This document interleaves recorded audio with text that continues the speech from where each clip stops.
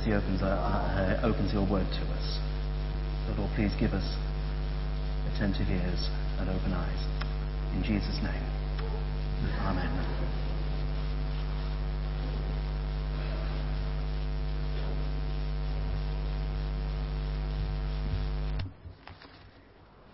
Today's lesson is from the book of Isaiah, chapter 43, starting at verse 16. This is what the Lord says, He who made a way through the sea, a path through the mighty waters, who drew out the chariots and horses, the army and reinforcements together, and they lay there, never to rise again, extinguished, snuffed out like a wick. And this is what he actually says. Forget the former things. Do not dwell on the past. See, I am doing a new thing. Now it springs up. Do you not perceive it? I am making a way in the desert and streams in the wasteland.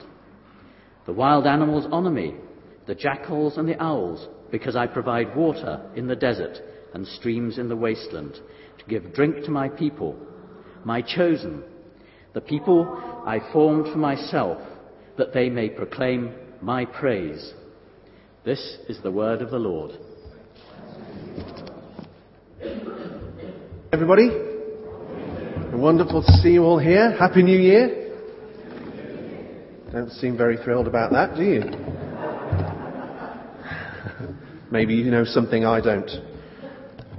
Thank you, John. Thank you for leading us so well. I particularly loved your notice this morning when you said, for those who have children and don't know it.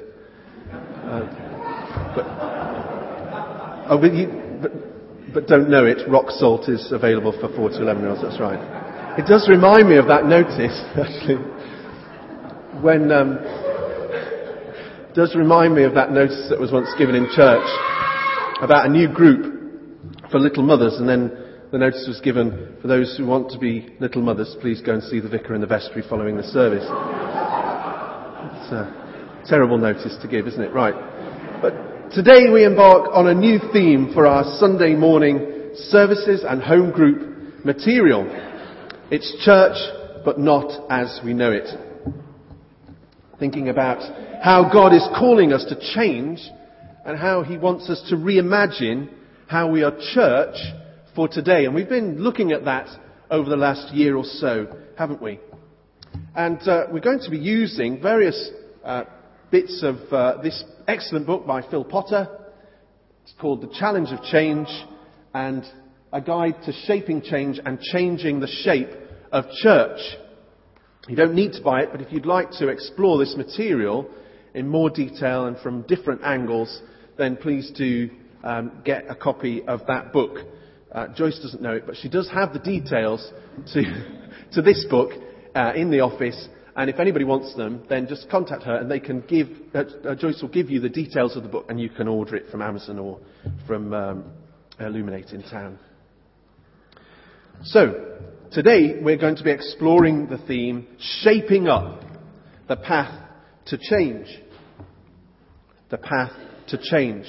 Exploring how our spiritual health, our relationship with God, and our relationship corporately as a church community with God, how that will ensure that we develop and move on, that we shape up in the way that God wants us to shape up.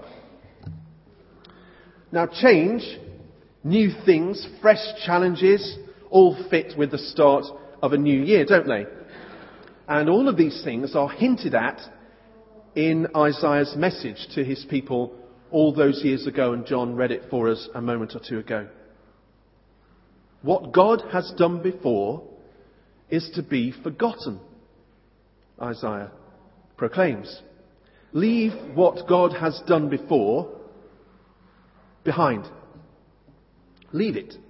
Well, that's not very easy, is it? If you take it literally, surely these events, these miraculous, life-changing events, they can't be erased from the minds of God's people, can they? It's an impossibility. But God says to His people, today, as with back then, stop mournfully looking back. Stop clinging to the past and open your minds to the fact that a new, miraculous act of God lies ahead.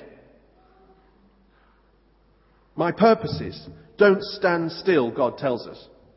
The adventure continues. It is stretching way out in front of you.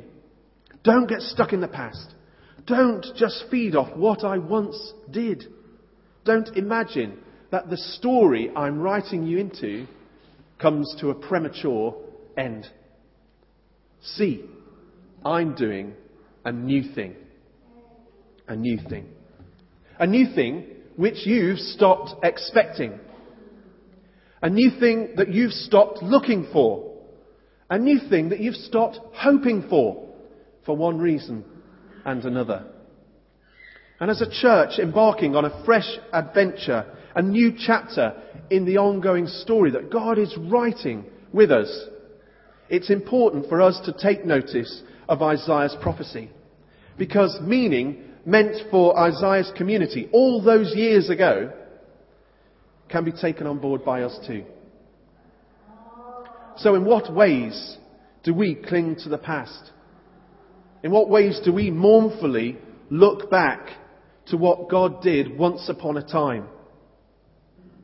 And how can we be open to the miraculous purposes of God today? Those things that are emerging in our own lives, the life of this church. How can we rediscover hope for God's church? How can we be watching for fresh shoots springing up in the wasteland, as Isaiah says? Well, I think it's as simple and as difficult as this. Be alive. Be alive to the new thing that God is doing. Be alive. Don't just sit there and let it happen around you. Don't shut your eyes and ears to it. Don't just retreat to that comfortable place where your faith can stagnate. Be alive to it. Be alert. Be watchful. Wait. Isaiah tells us that it's emerging what God is doing. It's bubbling up. Can't you see it? He says. Can't you perceive it? On Friday, Kate and I went for a walk on Stiperstones. Marvellous place. Fantastic. You were right, Jack. And we had a wonderful walk and over the top.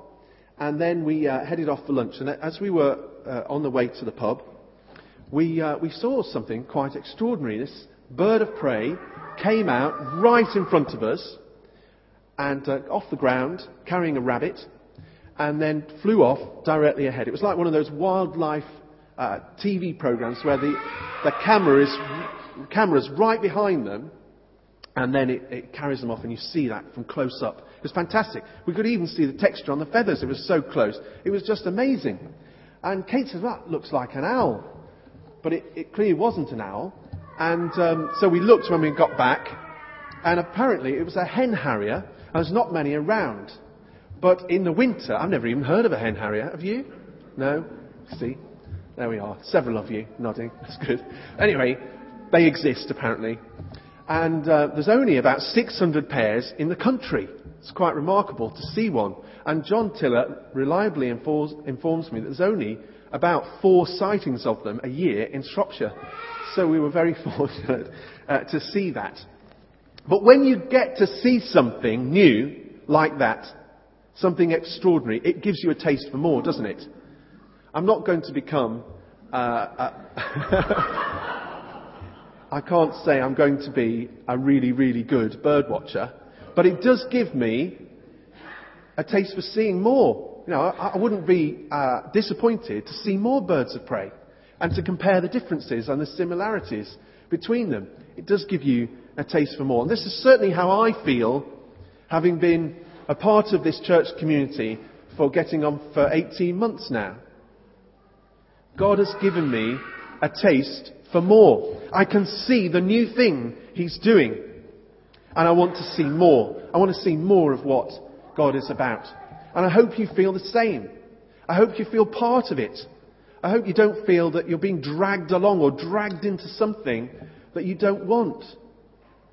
God is doing a new thing. And I hope you've got a taste for more. Our new mission statement, loving God, living his adventure. It implies that loving and living go on and on and on and on indefinitely. That the adventure is an unfinished one. That it stretches ahead into a hope-filled future. And the slogan itself arises out of this new thing that God is doing. It articulates something of what God is about in and through us as a church community at the moment. And so how can we be alive to what God is doing? How can we be alert to it as opposed to sitting back and letting it happen around us? What are the qualities we need in our lives and in our corporate church life to be open to what God is about? Well, I think there's 6 ways. And these are 6 spiritual qualities. Qualities of our relationship with God. And they're spiritual qualities because the path to change is not found primarily through resources, values, ideas, buildings, practical things, services even. Important as they all may be. The path to change, instead, is found simply in the renewal of our hearts. God at work in us through the power of his Holy Spirit. Hearts changed by the loving power of God. Hearts committed to the adventure that God is revealing. So then, what are these 6 qualities, spiritual qualities that will renew our hearts, change us and help us to be alive to what God is doing? Well, firstly, the first quality, a new honesty. See, I'm doing a new thing implies that God is a God of movement, a God of change, a God of new things. You wouldn't think it looking at the church sometimes, would you? You'd think that God was the God of the same thing. That God was the God of what was once happening and alive a long time ago. No, God is the God of new things. He never stands still. He delights in doing new things in our lives. He's the God of the new song, the new heart, the new name, the new agreement with his people, and new heaven and earth. His love for us, the Bible tells us, is new every morning. God is the God of new things. But in all that newness, God is faithful. He's dealing with imperfect people like you and me, who constantly need moving on, constantly need changing, constantly need prodding in the right direction. And all of this begins with a new honesty about who we are as a church community, and what we're like, where we need to change, and how we need moving on. And last week, I was still feeling a little bit ropey with this throat infection I've been struggling with. And one morning, Kate and I, we took the children to school, and Kate said to me that when I'm pale and grey, when I'm ill in colour, it adds 10 years on me. That's what she said. And during the day, obviously, and very naturally, my resentment grew. And by the end of the day, I had to tell her I had been deeply scarred by the comment. But Kate clarified it by saying that normally I look like I'm in my late 20s. But when I'm ill, I actually look my age. I thought that was quite a good recovery, actually. But sometimes we have to face up to hard facts, don't we? You know, I'm not as young as I was. I don't look as young as I once did. None of us do. And I need to face up to that. And there are harder things to face up to, aren't there? In our lives, in our own lives, in our relationship with God, and how we can make that better, how we can remove some of the rubbish and the stuff that gets in the way in every corner of our lives, and how we can put things right, put them on a better footing. But we need to be honest about that, don't we? We need to face up to those things so that we can move on with God. So where do we need to face up to things as individuals and also as a church community? Secondly, we need a new humility. Now, there's the story of an Anglican vicar and a Baptist minister who were great rivals in their town, and they both died on the same day and went to heaven together. Now, the vicar was thrilled, delighted to see thousands of Anglicans surrounding the throne of God. And beyond them, in an outer circle, were the Catholics, and then the Methodists, and the Pentecostals. And the circle stretched a long, long, long way away. But far beyond them all and over the horizon were the Baptists. "Ha ha ha!" said the vicar in triumph. "What do you make of that?" But the Baptist minister seemed quite happy with the whole arrangement. "Well, I've just had a word with the Archangel Gabriel," replied the Baptist minister. "And he tells me that it's the Baptists.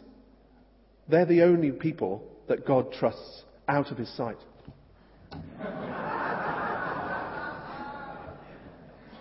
It's probably true. But earlier in his prophetic life, and you can read this earlier on in the book of Isaiah, Isaiah discovered that it's only on his knees in front of God's throne, right at the heart of God's mercy and his grace, that he had any chance of being the person that he was meant to be. Only in that place. Isaiah discovered that when we start to see God as he really is, then we see ourselves for who we really are. It's a very painful but much needed fact. As a church, as individuals, we need to fall on our knees, to come before God's throne of grace, to see him, behold him in all his glory. Stop pretending that we have it all sewn up. Stop avoiding the issues that distract us and prevent us from getting close to God. Stop avoiding God's call. Stop avoiding the adventure that God is leading us each into. Only then will we be able to become the people and the church God intends us to be. A church and a people on its knees before the throne of grace. So let's do that, shall we? Let's be a people who want to proclaim God as the God of all glory, and proclaim that he's on the throne, and the throne of our lives, and proclaim him King of this church. Thirdly, then, we need a new hunger. Now, God can only fill and properly use those who are hungry, those who want and expect more, those who are open to exploring new things, who are open to tasting new things, trying fresh ideas. As a church, it's so easy to be satisfied, content with our own little bit of church. We stick our toe in the water when God wants us to throw our whole selves in. We feel comfortable with church just the way we like it. Church that provides certain things that suit me down to the ground. Thank you very much. But God is calling us all, every single one of us, out of that place of limitation and comfort and restriction and familiarity. It's the way that God works. He can't work any other way. And he's moving us into new pastures, fresh territory. But that moving on can be a very, very painful thing. And I'm sure all of us have got stories to tell of how painful it can be. And this leads us into the next spiritual quality that will help in our heart transformation. And it's a new kind of hurt. It's not a very pleasant phrase, is it, that? It doesn't sit very comfortably. Now, when the Church of England report, Mission Shaped Church, was published, getting on for 10 years ago now, before that, when it was being drafted, it had the working title, Dying to Live. But it was dropped, so I'm told, because of the potential negative media coverage. You can imagine it, can't you? Church of England, dying. You know, they dropped the to live bit, wouldn't they? But, dying. It wouldn't be very good. But the title put its finger on a key issue. Are we willing to die as a church community so that we can live, so that we can come back stronger than ever? Are we willing for some of our convictions, our ideas and values, and how we are church to die so that we and the people we're connected with can have life in all its fullness? Are we willing for some of the ways that we go about being Christ Church, Bayston Hill, to die so that we can arise from the ashes? Are we willing for some of our services, our projects, our events, and our calendar to die so that our church can flourish into the future? It's about counting the cost, isn't it? I've shown you this cartoon before, but I thought I'd show you again. You see the advertisement, help feed the hungry. And the chicken says, we should donate some ham and eggs. And the pig says, well, for you, that's a contribution, but for me, it's total sacrifice. That's the difference between an offering and a sacrifice, isn't it? A sacrifice is incredibly painful. And in what ways are we just getting by as a church through the offerings that we make, lovely as they may be? Are we strolling along very nicely because of the offerings that we're making? When actually, if we count the cost a little bit more and make some painful sacrifices, maybe we might actually get into a sprint. The difference between an offering and a sacrifice is the pain. It hurts. When we begin to give our lives over to God, it hurts. Accepting God's plans for our lives hurts our pride. Giving money sacrificially hurts our bank balance. Saying yes to God's adventure can cost some of our hopes and our dreams, and it hurts. Putting others first means putting me second, and that hurts. This new kind of hurt God requires of us is not easy, but it is essential, it's crucial for the health and the future of Christ Church. The fact is that hard as it may be, this point will actually bring about a great deal of freedom and liberation. Our mission will flourish. Our life will flourish through the sacrifices we make. What sacrifices are you and I personally making to keep Christ Church, Bayston Hill, alive and well? And what sacrifice should we be making as a church as we live God's adventure together?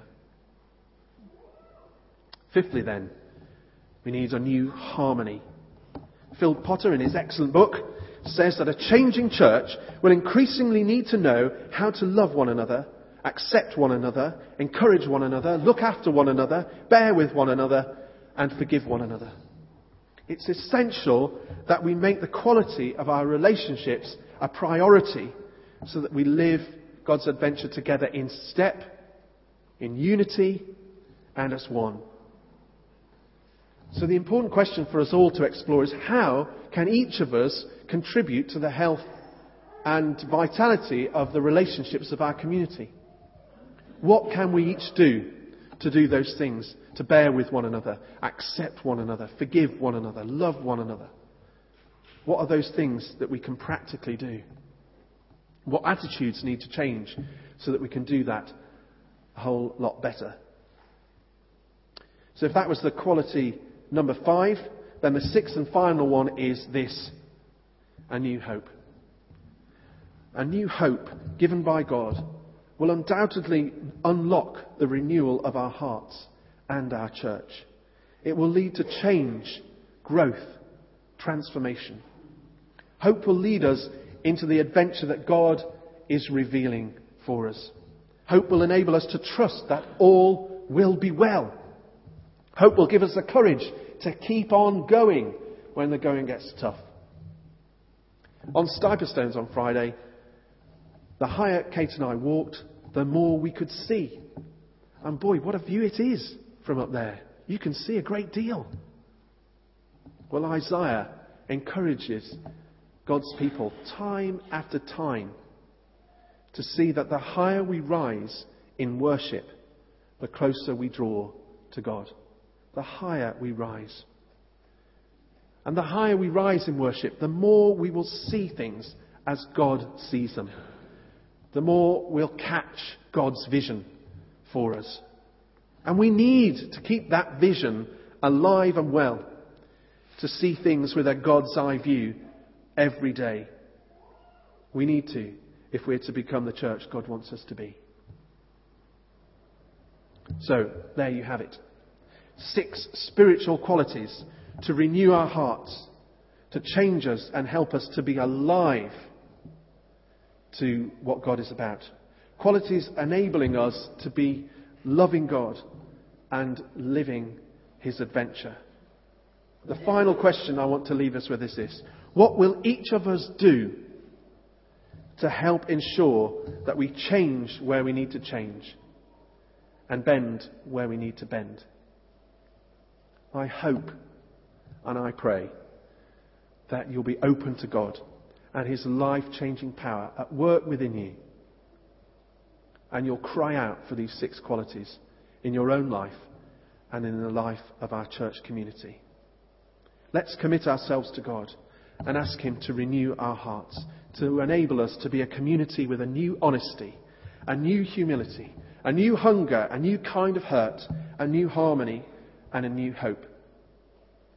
And once we have these qualities and we see them growing within us, increasing within our lives, then let's pray we'll be changing for the better and being shaped into the church that God wants us to become. To finish, I'd love us to use the words of a song that we sang in the first service of today at 9 o'clock.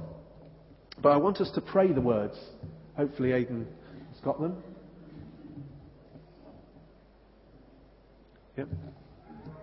Let's say these words together. All that I am, I lay before you.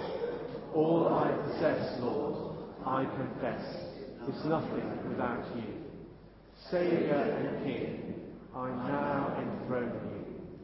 Take my life, my living sacrifice to you. Lord, be the strength within my weakness. Be the supply in every need, that I may prove your promises to me, faithful and true in word and deed. Into your hands I place the future.